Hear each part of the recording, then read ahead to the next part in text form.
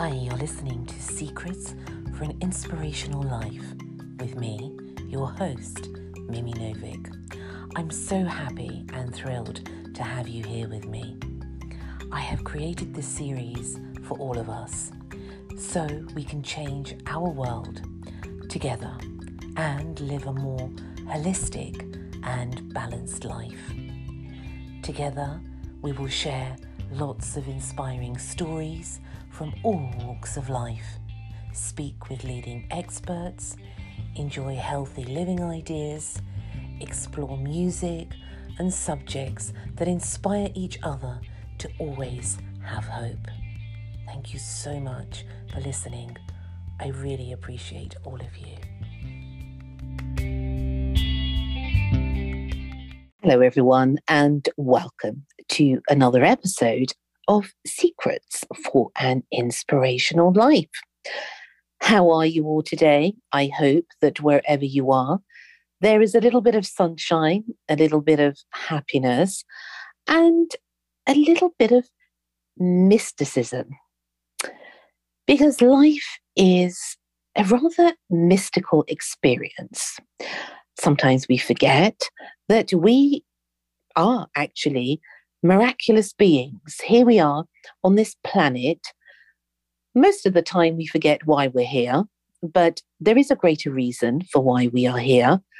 And I think our life journey is in discovering that purpose of being here on this planet.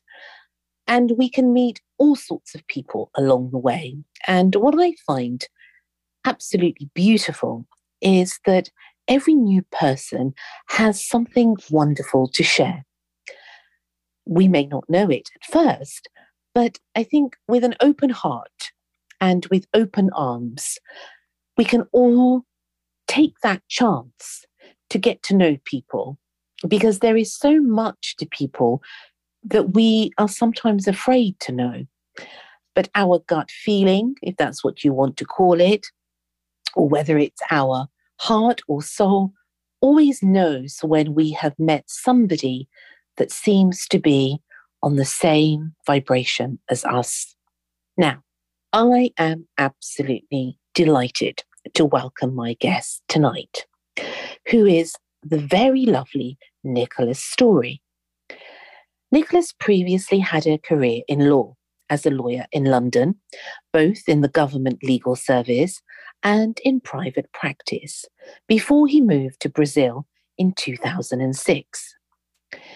It is here he wrote features on a range of subjects, from Loving Cups to the Aston Martin Connection, to James Bond, to Beau Brummell's Fall from Grace, and Britannia as a national icon, and For the Field and History. Today, he has actually to date published several books on menswear and British adventurers. Nicholas also runs the amusing and informative blog, The Naked Ape Gets Dressed. More about that later. And today, he's going to share his wonderful journey with us. Welcome, dear Nicholas. Thank you very much. Actually, when you were introducing it, I did think of something apart from what I mentioned earlier about the way to start. And it derives from an afternoon after my then wife and I had moved to Brazil, and we were living on the seafront in I suppose, a fishing village, although it's much more than a village. I mean, it extends over the same area probably as Greater London, although not as densely built and populated, obviously. And we were living there quite quietly. I was writing. I think she was doing some writing as well. And then one afternoon, I was aware of some clapping at the front, just in front of our railings, which are quite high. And so I went out, and there was an elderly couple there, not in the best of health, I would imagine. And one of them asked me whether I could spare some money, a small amount of money. I can't remember why they said they wanted it, but they obviously were in some kind of need. And I didn't have anything on me at that time. So I said, sorry, I didn't have any on me. And then I went back in the house, and pricked by my conscience, I went and searched around for some money, and went after them up the road, which meant unlocking the gate and seeing them, I suppose by this time, 30 yards away, something like that. Now, I should explain, on the other side of the road, there's just the beach and the sea. Nothing, no buildings at all. And all the houses along the front have high walls or railings and locked gates. I mean, everywhere, without exception. And a little further away from them on the far side was a block of flats, but they were nowhere near that. And I caught up with them, and I sort of, with some embarrassment, gave them the money and said good afternoon and turned to go back. And I got, I suppose, about halfway back to my house, and I suddenly had a feeling I should look after them, look back and see what was happening. And they'd completely vanished. Oh. Yes, and there was nowhere for them to go. They couldn't have crossed the road onto the beach because they would have been visible. They couldn't have got into any of the properties along there. They hadn't reached the block of flats, which I suppose they might have gone into.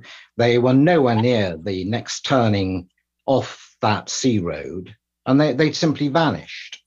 And I just remember thinking to myself at that time of that piece of scripture, "Be not forgetful to entertain strangers, for thereby some have entertained angels unawares." And I know it sounds a bizarre thing to say, but I don't have any rational explanation for where they went. I absolutely adore that saying, I have to say to you. Beautiful. I went, after I turned and I couldn't see them, I did actually go and try and find them. I went right the way up to the turning. They were nowhere to be seen. They had vanished. How extraordinary. And they didn't strike me as ethereal or otherworldly in any way. They just seemed like an old couple. But I don't have any explanation for that. I've had similar experiences before, one involving a man at a bus stop in distress over a lost daughter. But I can't really remember all the details of his tale, but he also kind of vanished. And well, I mean, so far as I know, I'm perfectly sane. Well, I mean, I always say to my friends, I'm treading that fine line every day, I have to say. I think we're all sort of, well, my friends always say, is it me? This is one of the favorite things that they say to me. They say, is it me? I said, possibly, but it's possibly me also. But do you not find that strange? And I will say to them, not really. No, I've heard too many things out there. And I think we're all trying somehow. This is my belief, Nicholas, in any case. We're all trying to keep on that line of sanity. Every single one of us in this world, I believe that. And it's trying to find that equilibrium in life, whatever that may be, whatever actions lead us to that equilibrium. I think that's the most important thing, not to go to the extreme of anything, but to find that middle road. Well, I think also modern life especially encourages us to be almost entirely rational and to disregard intuition and very true. Feelings about people, feelings about places. Places certainly have atmospheres. Yes, that's an interesting one. I don't know about yourself, Nicholas, but I always, wherever I go, wherever that may be in the world, it has to feel right. Whether that be a building, an abandoned building, a hotel, a house, and if it doesn't feel if the feeling isn't peaceful, I will Yes. actually move from there, because that is a very good indicator for me whether that place is going to be good for me or not good for me. Yes. Well, I don't think that's a very I don't think that's a very uncommon experience. I've come across lots of people who have found houses which, on the face of it, before they actually go inside them, they feel ideal for them, but they go inside and there's something about them they don't like. Yes, yeah, absolutely. I have a friend actually who bought a house and they discovered 2 graves in the garden. And she didn't tell me this. 2 graves. She found 2 graves in the garden that had been covered up. They really liked the house, and they went ahead with the sale and everything, and they bought the house and, exchanged contracts and are living there now. But once they started to renovate the house, they'd found these 2 graves in the garden. Human graves. It seems, yes, it seems. And I didn't like the house. So when she was about to buy the house, I said to her, I don't like this house. It's very strange. And she said, why do you say that? I said, I don't know. It feels very strange to me. Mm-hmm, mm-hmm. And she didn't tell me about these graves, Nicholas, until literally a year later, because her children had been having nightmares and all sorts of things. And she actually said that they'd had visitations in the night and in the day that children were seeing. And unfortunately, they are going to have to move now because none of them can settle in that house. Is it somewhere in the countryside? Yes.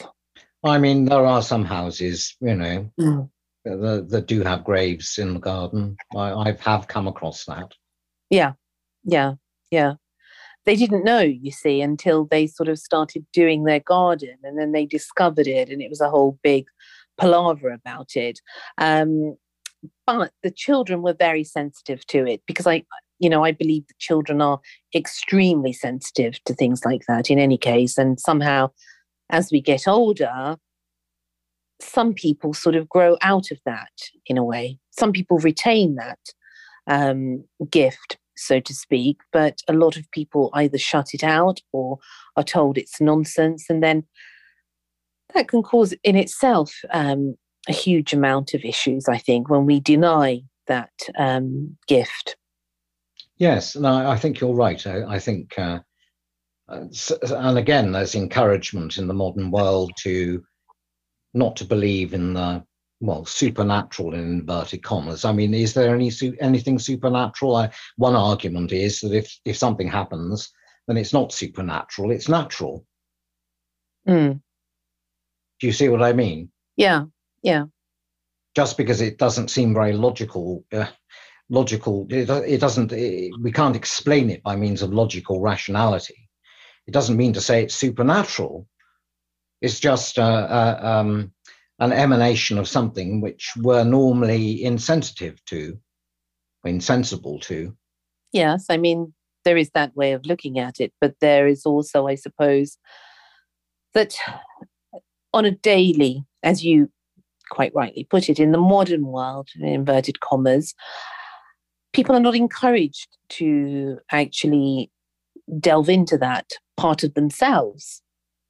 Because I think if we were to go deeper within ourselves, then we would discover far greater things than we could ever imagine. I'm sure. Definitely. I did have another strange experience, actually, when my last wife and I were living in Beckton in Docklands. Mm-hmm. Which, it was a new house. I think she had bought that house quite some time ago when it was new, and it was 3 stories, townhouse, not much garden, just a yard at the back with an access road leading onto an access road. Mm-hmm. But it was 3 stories high. And one morning I went out. I think I was taking rubbish out quite early in the morning. And as I was coming back towards the house, I looked up, and in the middle window, that's on the first floor, I I'm absolutely sure I saw my wife looking out at me, and she didn't make any acknowledgement of me, but she was certainly standing in the window. I mean, so far as I could tell, she was certainly standing in the window. You Yeah. know, I was 20 feet away. And so I went back in the house and went upstairs, and I went into the room where I thought I'd seen her, and she wasn't there. So I went back up onto the next floor, the second floor, and there she was washing her hair in the bathroom. And I said, well, I thought I saw you in the middle window downstairs. And she said, well, no, you can see I'm washing my hair. Now, how does one explain that? That's a very strange phenomenon, because I have a friend who had exactly the same experience, where her little daughter was running around in their house. They lived in Spain, and she was running around the house and screaming her mum's name. But actually, the husband was in the bedroom of the daughter and reading her a story. Mm-hmm, mm-hmm. And that was very strange to hear. And we could never work out what on earth that was about. And we decided not to. Well, yes. I mean, we didn't stay in that house. And in fact, although she bought it a long time before, other members of her family were living in it. And Mm-hmm. they'd all had strange experiences. And we felt very uncomfortable there. And so we got rid of it in the end, not long after that. But I mean, who knows what had happened in that space in the past, you know, Docklands, and I don't know. It's true. You know, my grandfather, he always used to say that when people in the olden days used to want to build houses, for example, Yeah. they would actually ask permission from the keeper of that land. And whatever they had dreamt that night, or whatever sign had appeared overnight, would give them either the permission to build on there or not to build on there. And he said that it was a very important thing to do, because one doesn't know where you're building, who owns the land, on on what realm, in what capacity, and you could actually be disturbing whatever is living there at that time, seen or unseen, I suppose. Well, the Overlook Hotel in The Shining. I didn't watch that. Well, it was supposed to have been built. I think there was some truth behind the story. It was supposed to have been built on an Indian reservation cemetery. Oh, okay. But no, I understand what you're saying. When you say the keepers of the land, you mean the spiritual. Yes. Yes. Yeah. There's a lot to be said for that. And it's something, I think, that even as a child, that I heard stories from family members and things, that you have to be careful, and you have to respect nature. You have to respect whatever is there in the vicinity, because we're not the only we're human beings, but we're not the only living beings in that area, whether that be, as I said, whether that be animals or the nature or whatever there is there.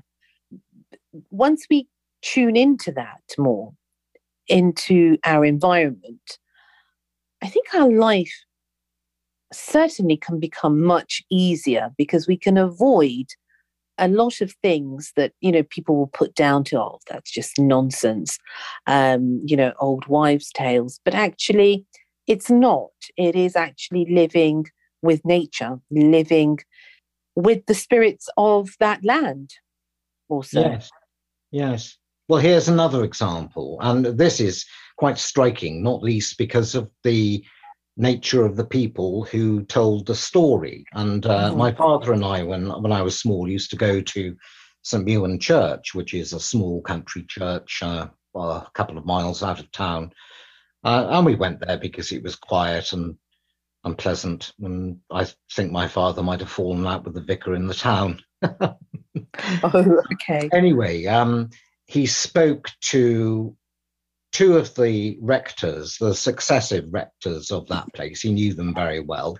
And the first one mentioned that there was an apparition in the drawing room of the rectory of a child, a weeping child, crossing the floor and disappearing. And I can't remember whether it was into a wall or into a doorway. Now, okay, well, there's a priest telling somebody about this. Okay, not somebody who's likely to make it up, not somebody who's likely to be seeing visions, but that was all compounded by the fact that the next rector told the same story.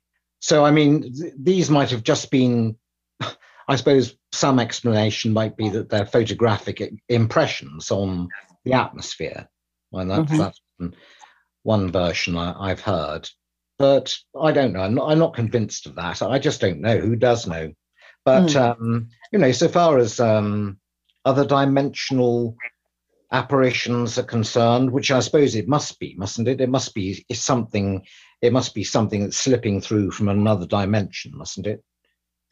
I believe so, yeah. Yeah. Yes, I've never seen anything myself, not a ghost. I'm not even sure if ghost is the right name for it. Well, no. I mean, it's just a general. Yeah. People refer to it like that, but it is a mystical world indeed, and we can't, for one moment, think that we are the only creation. There are so many different things out there that are absolutely unexplainable. Yes. And I think more now, Nicholas, I don't know what you think about this, but people seem to be more open to that now, to the possibility that there are other things out there and that we're not alone in this universe. There are so many other things. And the more people are sort of going into themselves and trying to find out about themselves, that's what I've found with people. Certainly in the past few years, people are trying to find out and to work out about life and who they are and what are they doing here. The question then becomes sort of more important to people as what actually is out there. It's not just us. It must be more than us. Yes, well, I think people are, particularly in the Western world, thinking more along these lines, and partly that's possibly because of the diminished hold of regulated religion. Christianity, for example, especially, has lost its didactic grip on people, and they don't just go to church and recite prayers and sing hymns and think that's that, do they? It seems not. Yes. Well, they don't go at all. Often, most people don't go, and therefore, I suppose there's still a need to have a spiritual search, and maybe the way people are going now is a more genuine search because they are thinking for themselves and observing things for themselves and assessing them for themselves rather than listening to strictly orthodox teachings about, dying and going to heaven, for example. When people are faced with their own mortality, I think this is a huge wake-up call. When there is the threat of illness or death, that is the biggest sort of shake-up. And I think that's the biggest shake-up that the planet has had, in that people are fearing death. But, as all the wise sages say, Nicholas, it is to remember death every day so that we know how to live. Of course. And this is one of the things that people are greatly afraid of. But I have known so many people recently that have just abandoned their lives. And a couple of people I know have sold everything and bought a camper van and are now traveling either around Europe or have gone to America actually, and they say, this is the best thing that could have happened. The camper van, that was on a podcast, wasn't it? Yes, but I know a couple. No, I listened to that. I listened to that one too. Oh, did you? Yes, I did. Yes, I sort of dipped into the one I listened all the way through was the Chalk Hill one, but I did dip into some of the others because I just wanted to know how you wanted it to go, I suppose. Yeah, the gist of it. Well, there isn't really a gist of it because everyone is so unique. But yes, and I have friends that have gone to America that have travelled all around Europe and they were stuck in Turkey. And all sorts of things. But people have started to actually question their life. And I actually think that's a fantastic thing. In a way, I suppose people are growing up and not relying so much on other people and what other people are saying to them, but are actually trying to find the answers themselves. I think there's more time now. People have more spare time than they did, well, say 100 years ago. They have more spare time to think. And with the thinking comes a reassessment of what they're doing, where they're going, and what's in it for them in their current lifestyle. Well, there is more time.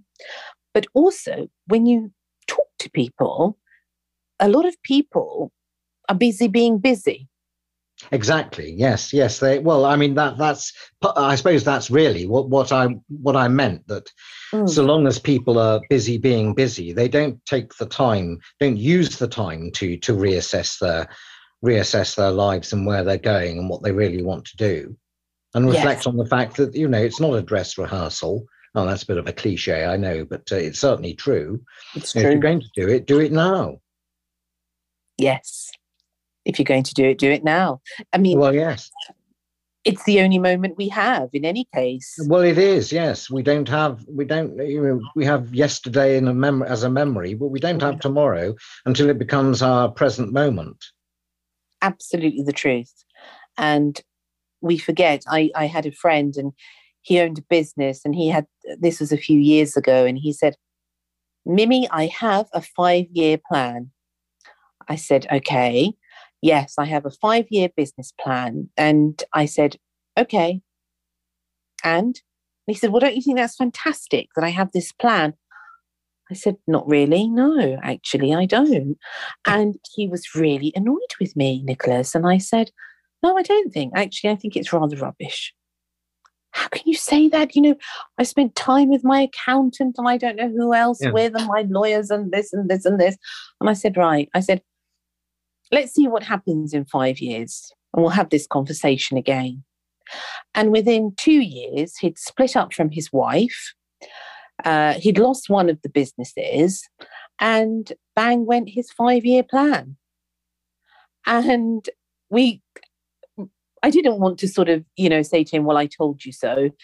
That wasn't really polite, but we did meet. And I said, and so what happened to the plan? He said, it didn't really work, did it? And I said, no, not really. I said, so what are you going to do now? He said, I'm retiring to France. He said, just forget it. He said, no plans, nothing. I'm going to live for the moment. Yeah. So, and good for him. And I think that's such an important thing to do. But it's such a difficult thing, Nicholas, for so many people to do, isn't it? Well, they're afraid. They're afraid of the unknown, afraid of taking a chance, afraid of abandoning apparent security. But I mean, you've just demonstrated you can't have security in the plan, can you? And the best laid plans of mice and men gang afterglay. I mean, it's true. You can plan as much as you want, but you don't know whether you're going to live through the night. Absolutely.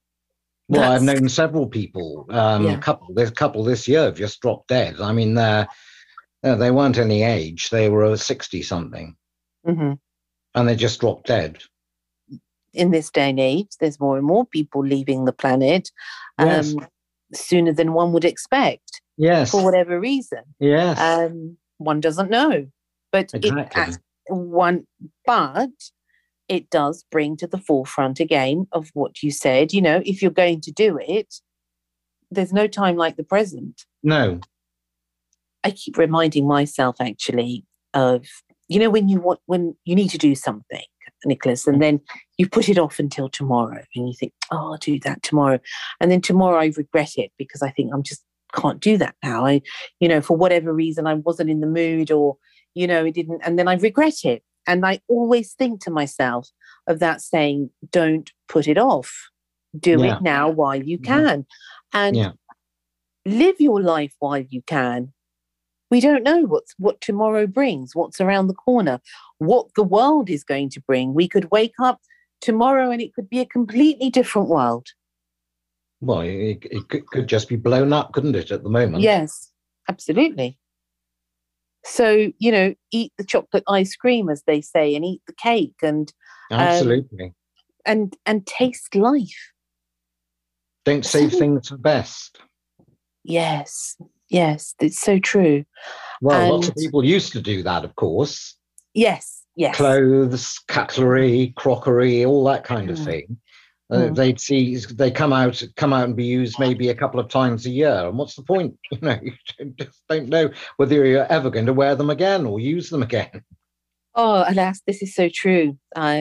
We had a friend of ours and he was a priest, and they always had crystal glasses and silverware and all sorts of beautiful things. And he always said this, he's passed on now, but he was beautiful, and so was his wife, has passed on now as well. And he said, Mimi, and he would invite us, and you know, we would go and have wonderful meals, and it would always be pristine. And his wife had Parkinson's, she developed Parkinson's, but for her it was important. And she always said, I don't know if I'm going to see you next time, so I want to make that effort so that you can have this memory. Yes. So beautiful. You know, the time that we spend with people, we should really, really be present with them. No, I agree with you. If every moment, I think, you know, with those that we love, friends or family, whoever it may be, partners, I think we've become too sort of blasé about everything in many instances. But if we do really literally get the crystal glasses, they don't have to be crystal, but, you know, enjoy that moment, celebrate the moment that we are with those people. Well, I think people defer, and this goes back to what you were saying earlier, people defer thinking about death until they have no choice. Or think they have no choice. I mean, when none of us really has any choice in it, do we? We don't know how long the lease is. Yeah, how many breaths there are left. Indeed. How many breaths there are left. Mm-hmm. How many tomorrows, if any. Yeah. And, yeah, but I think I remember seeing, I think it was on YouTube, a talk by, well, he was a neurosurgeon and a psychiatrist. So he covered both the physical aspects of the mind, the brain, and the psychological, psychiatric aspects of it. And the gist of what he was saying is that there are certain things about dying which science doesn't really explain. Now, I can't remember all the fine detail of it, but he said that certainly many scientists would agree that there is every reason to suppose that there is a distinction between the physical brain and the mind, or the soul, if you want to call it that. And he wanted to write an article about this from the scientific point of view for a newspaper, you know, one of the broadsheets, I don't know, Times, Telegraph, Guardian, something like that. And he approached them, and do you know what they said? In a nutshell. What did they say? They said? They said, we don't do death. Oh. I mean, that was his summary of what they said. Right. They didn't want to do it because people don't want to read about these things. Well, that was the feeling. And yet, if you look at the newspapers, whichever they may be now, let's say 6 months ago, that's what it was about. Well, I mean, yeah. I suppose he meant they didn't want to write about they didn't want to write about they didn't think people would want to read uh, about the personal process for them of dying. I mean, the news at the moment is full of other people dying, isn't it? But I think what he intended was an article directed to each individual to consider their own mortality. And no newspapers wanted to publish it. They didn't want to do that. No. Yeah. People don't want to consider their own. Although, I mean, at the end of the day, what are we on? We're not driving towards life. We're driving through it. We're actually on a death drive. Well, it depends. It depends how you look at life. And I suppose it depends on one's belief of, are you driving through life, through death, or are you driving towards eternity? Well, I meant mortally speaking. Yeah. That is to say, just the body. I mean, the body is going to die, isn't it? So that is a death drive. No, I agree with you. So far as the spiritual side is concerned, then there are all sorts of possibilities.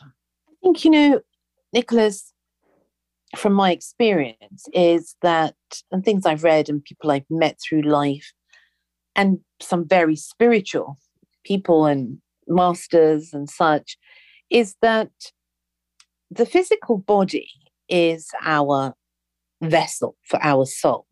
And what's important that I've seen in my own life is that if your spirit, your soul, whatever you want to call it, is healthy, then really the body follows suit.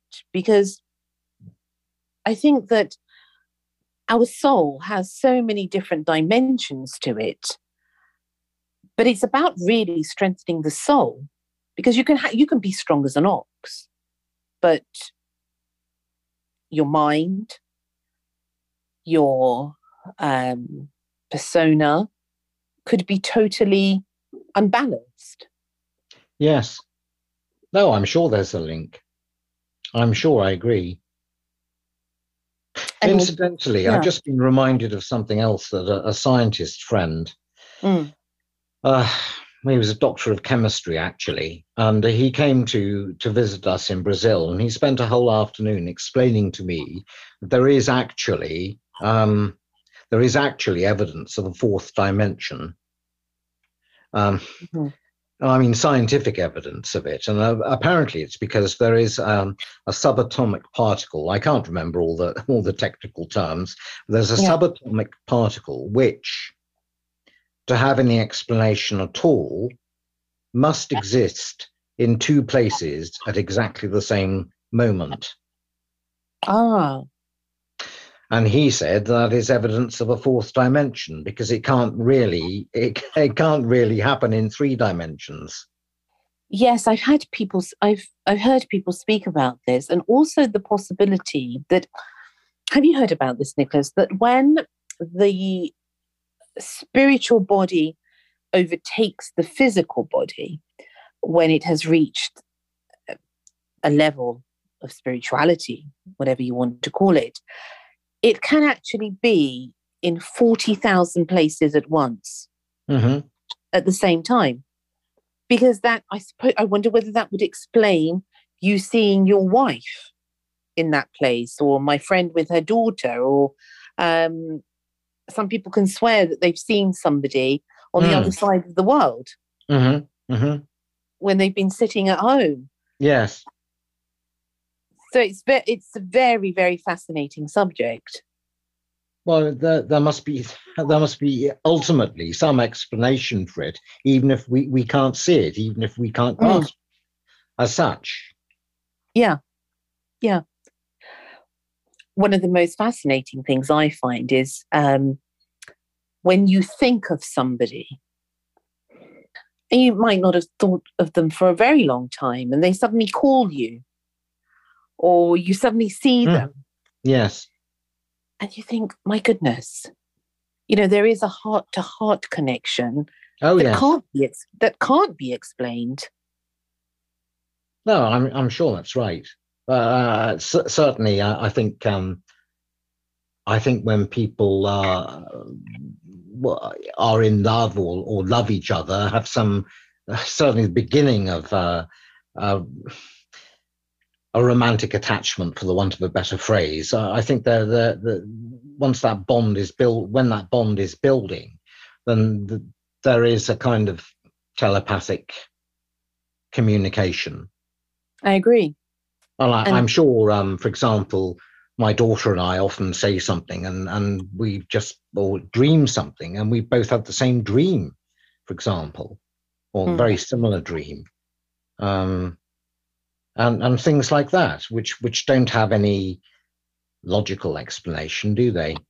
No, not at all. But they are certainly, quite if you think of somebody and then they suddenly call you, I mean, okay, it's a coincidence, but I mean, a coincidence is just a coinciding of events, isn't it? Yes. Yes. So everybody talks about a coincidence as though it's something amazing, but it's not necessarily. It might have an explanation on a spiritual plane, a mental plane, a mindful plane, and energy we can't actually see. And once again, I don't think modern life encourages that kind of communication because, after all, they don't want it to challenge WhatsApp, do they? Or Zoom. I'm being a little bit facetious there, but I think that there are ways of communicating with people, telepathically. Definitely, and I don't believe in coincidences because I believe that everything and everyone we meet at exactly the right time. Mm-hmm.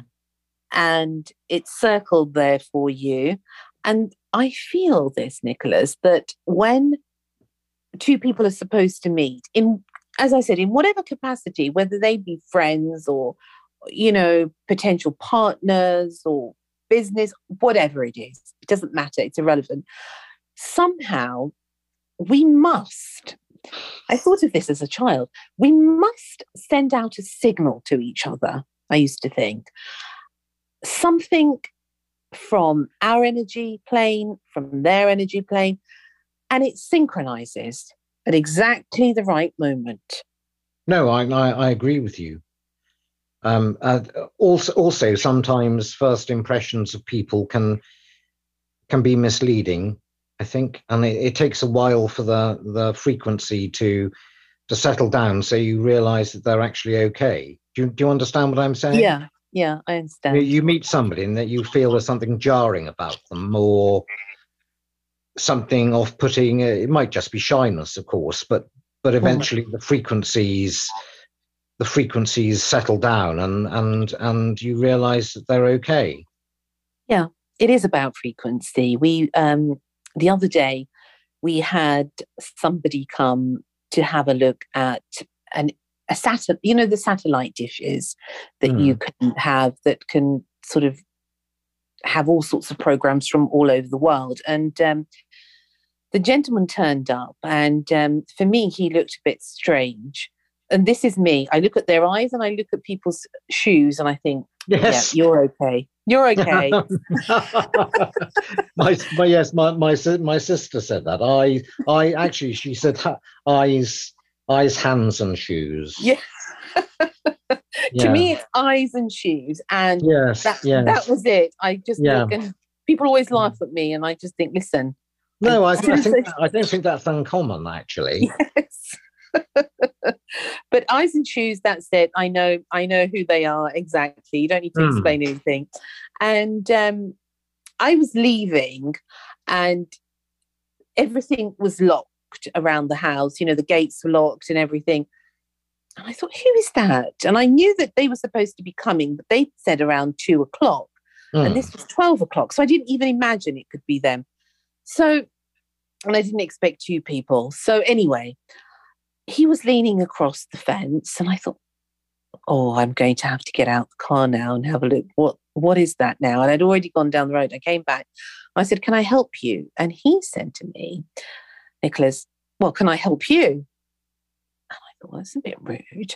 So I said, well, you're looking over my property. I'm not actually looking over yours. So who are you? And he said, well, who are you? So I thought, I don't like this person. I did think that. And his eyes were shifty. The shoes were definitely shifty.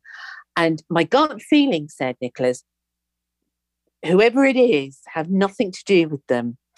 And then he said, oh, I'm the satellite man. I thought, oh, no. I said, oh, okay, all right. I said, well, you've gone into a bit of a gangster mode there. I said, I don't know what happened to you. They said, well, no, you know. I thought, no, me and him are not going to get on. And afterwards we chatted, and his wife was with him, and we chatted, and we had quite an interesting talk, I have to say. But my gut feeling was saying, no, this is not the one. This is not the one for you. Get rid of him. And I went against what my gut feeling said. And he said, I'll contact you later. He didn't contact me later. And the next day I thought, should I contact him? And my gut feeling was saying, stay away, don't do this. And I contacted him, and he said, oh, hello. Are you ringing about the satellite dish? I said, yes. He said, well, we don't really want the job. I said, oh, really? I said, why is that then? He said, because you told us that your friend was a cage fighter. I said, oh, okay. So we don't really want to get involved. I said, okay, that's absolutely fine. And I remember laughing to myself. And I put the phone down. I was really laughing to myself. And I thought, I knew they weren't the right people. That's what I thought. And I did. I was laughing. And I thought, you see, look at this. This is divine intervention. You see, Mimi, when you don't want to listen, you're just going to get a slap. Yes. Yeah. So it's like mad moments like that, or people that you look. Sometimes I see people, Nicholas, and I don't know, it's rare though. I have to say it's rare. And all of a sudden they seem so familiar to me. Familiar. The face is familiar, and you feel a peace when you see them, and they're gone in an instant. Yes. They just pass by. Have you ever had that? Oh, yes. Definitely. Yeah. Faces in the crowd, ships that pass in the night. Yes. Oh, yes, definitely. Many times.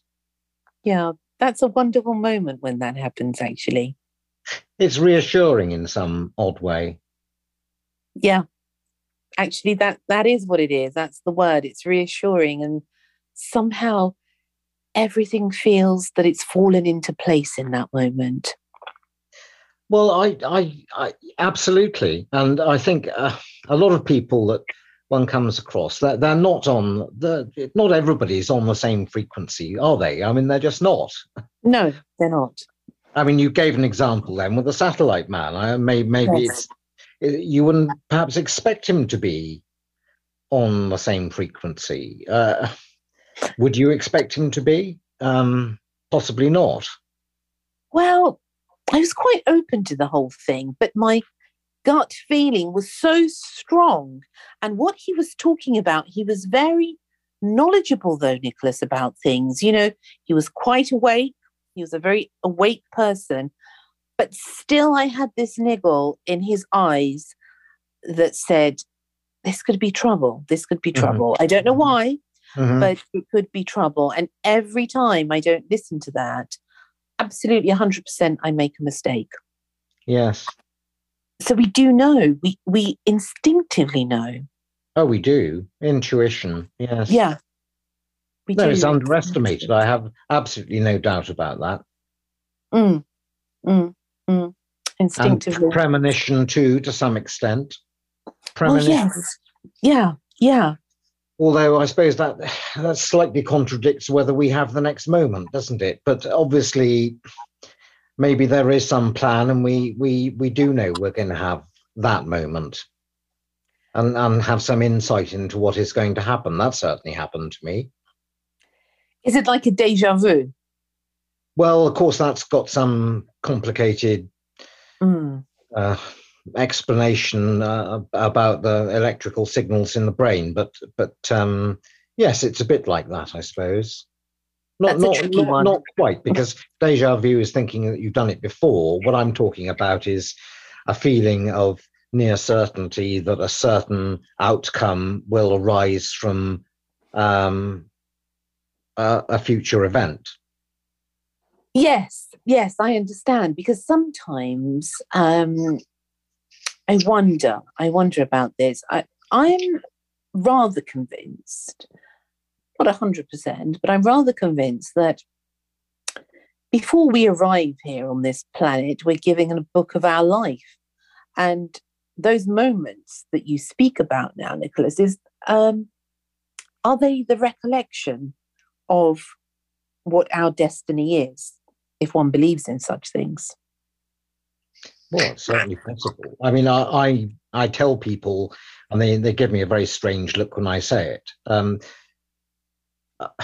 I mean, I can't say whether it's a pre-birth memory, but I certainly have.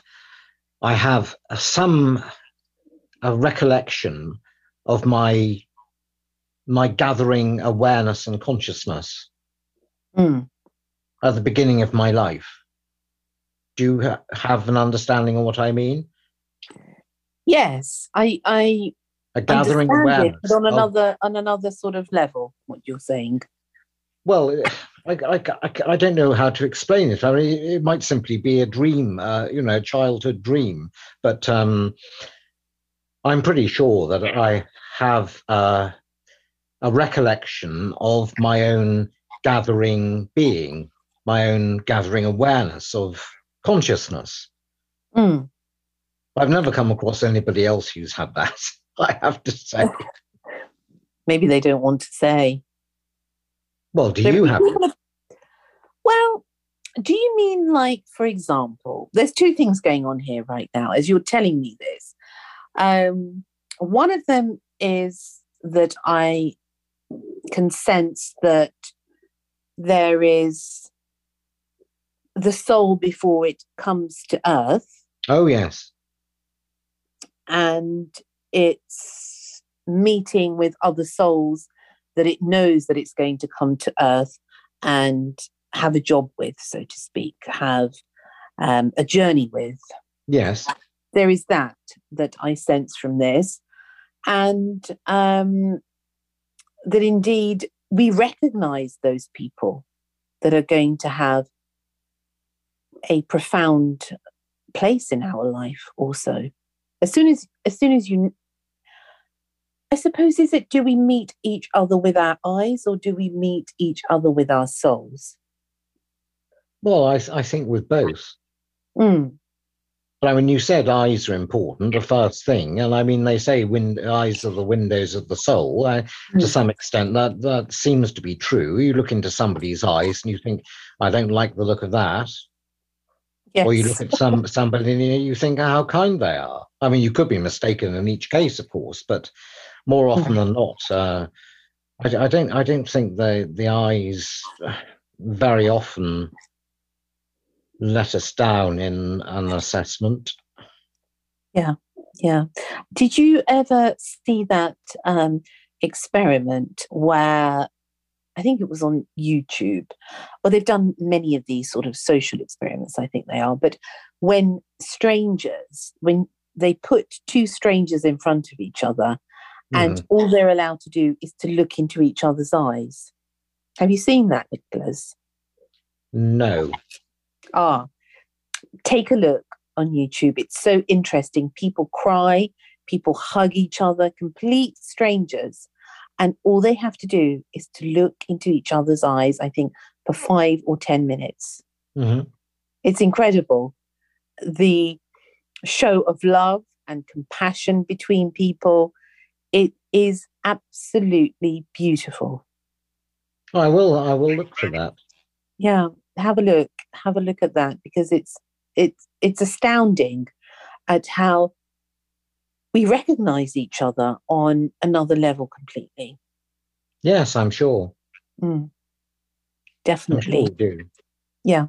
And even this conversation, for example, that you and I are having, and people out there are going to be listening to, I'm sure it's going to resonate with people that are going to say, yes, you know, Nicholas said this or Mimi said this, and that's true. And it can be a reminder, a jolt in one's own being of something maybe that had been long forgotten. Yes, I'm sure. It's wonderful. Actually, it's very, very wonderful. And I knew you were, I knew I said this to you, this was going to be a very, very interesting conversation. Well, I've enjoyed it too. Yes, I knew it. You see, there you go. It is a recognition on another level. This was going to be like this for sure. I didn't feel apprehensive or nervous about it. Whereas a few weeks ago, I was asked to, St. Piran's Day, the Cornish saint, and there were various things in the town. And someone asked me to go and read some short stories of Cornish legends. And I didn't know where to go. It turned out they wanted me to sit on like a school chair in the entrance hall of the market house opposite a cafe and sit there and read these stories. Well, I just wasn't, I sat down, I started to explain what I was going to do. And I mean, they were just interested in carrying on their conversations and drinking their coffee. And I thought, well, how do I get out of this? And I thought, well, I'll just move very slowly and walk towards the exit, which I did and escaped. Oh, you escaped? I escaped. I mean, it was pointless. You know, there was so much din, and it just wasn't going to work. And I didn't. There was just no point. The people would have thought, you know, who's that fellow over there talking to himself? Yes. Where's that nice guitarist gone? He was sitting there just now. Oh. So yes, no, I was actually, and maybe the frame of mind that I brought to that contributed to the outcome, because I suppose if I persisted, I might have got somewhere, but I don't think I would actually. But I did approach it with a rather negative, apprehensive frame of mind, which I didn't have for this. Oh, well, I'm very glad to hear that. That's rather wonderful. Thank you. That is a lovely compliment, I have to say. Well, it's been wonderful talking to you. You're very charming. Yes, likewise. But I have to say, before you go, Nicholas, I want the listeners to know about your books that you have. Yes, tell us a little bit before you go about the books that you've written and what they're about and where can people find them? Okay, well, it was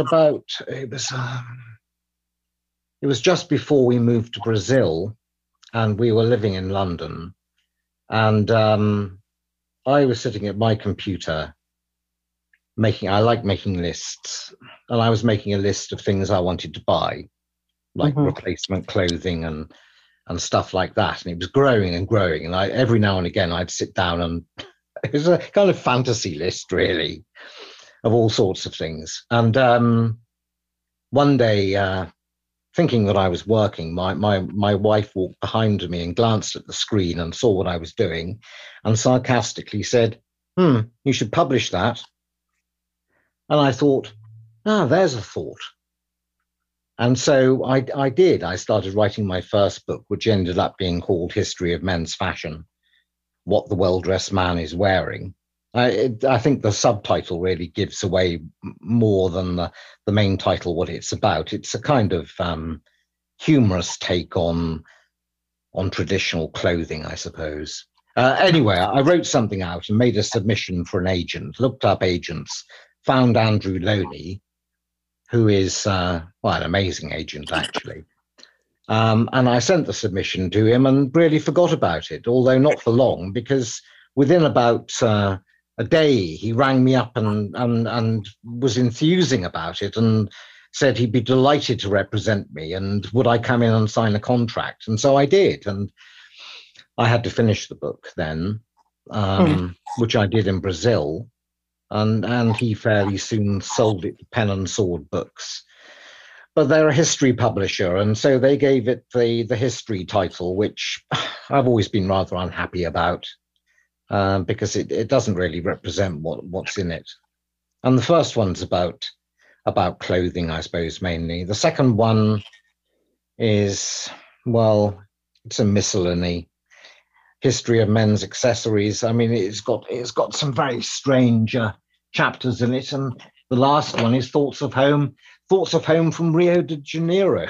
Okay. I don't know how the publisher accepted that as the final chapter, but there you go. And as a result of that book, the Field was sent a review copy. But instead of reviewing it, the commissioning editor rang me up and asked me whether I would like to write a feature on, I think it was on colognes and men's colognes and grooming. So I did that, and they kept with me, and every now and again I gave them something for a few years, actually, until the commissioning editor changed, and sadly it ended. But I enjoyed all that. And then the next one is called History of Men's Etiquette. Well, I mean, it's not really about etiquette at all. It's more really of what is it? It's a guidebook to places and events, really, more than anything else. Mm-hmm.